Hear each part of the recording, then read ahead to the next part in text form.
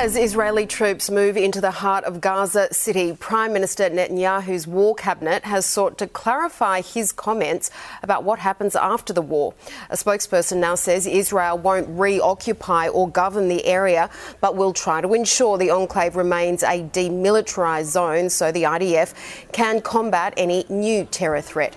Meantime, hundreds more foreigners have managed to leave Gaza as the World Health Organization warns 160 children are now being killed there every day.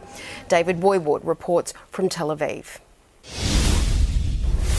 Israeli troops have this evening made it into the heart of Gaza City. This is a major territorial gain in this war that today turned 1 month old. It's raising those difficult questions, though, for Israel's Prime Minister on how this military campaign now ends. It won't be happening with a ceasefire, Netanyahu making that clear. Well, there'll be no ceasefire, general ceasefire in Gaza without the release of our hostages. His anniversary address to the nation claiming major victories, the destruction of Hamas headquarters and tunnels. A key Hamas leader too, we're told, now surrounded in his bunker as the PM issued a stark warning to Hezbollah over the border. This awaits them if they get involved.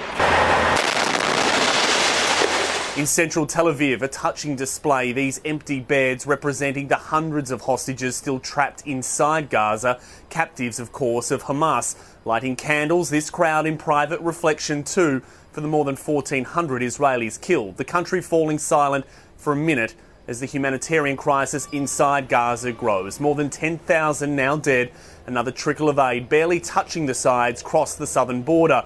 This issue of a ceasefire, at least temporarily, is being given more focus, and it's dividing this crowd here, those desperate for news of their loved ones. But what everyone here can agree on is that this is a complex and layered situation, and one no one here is giving up hope on.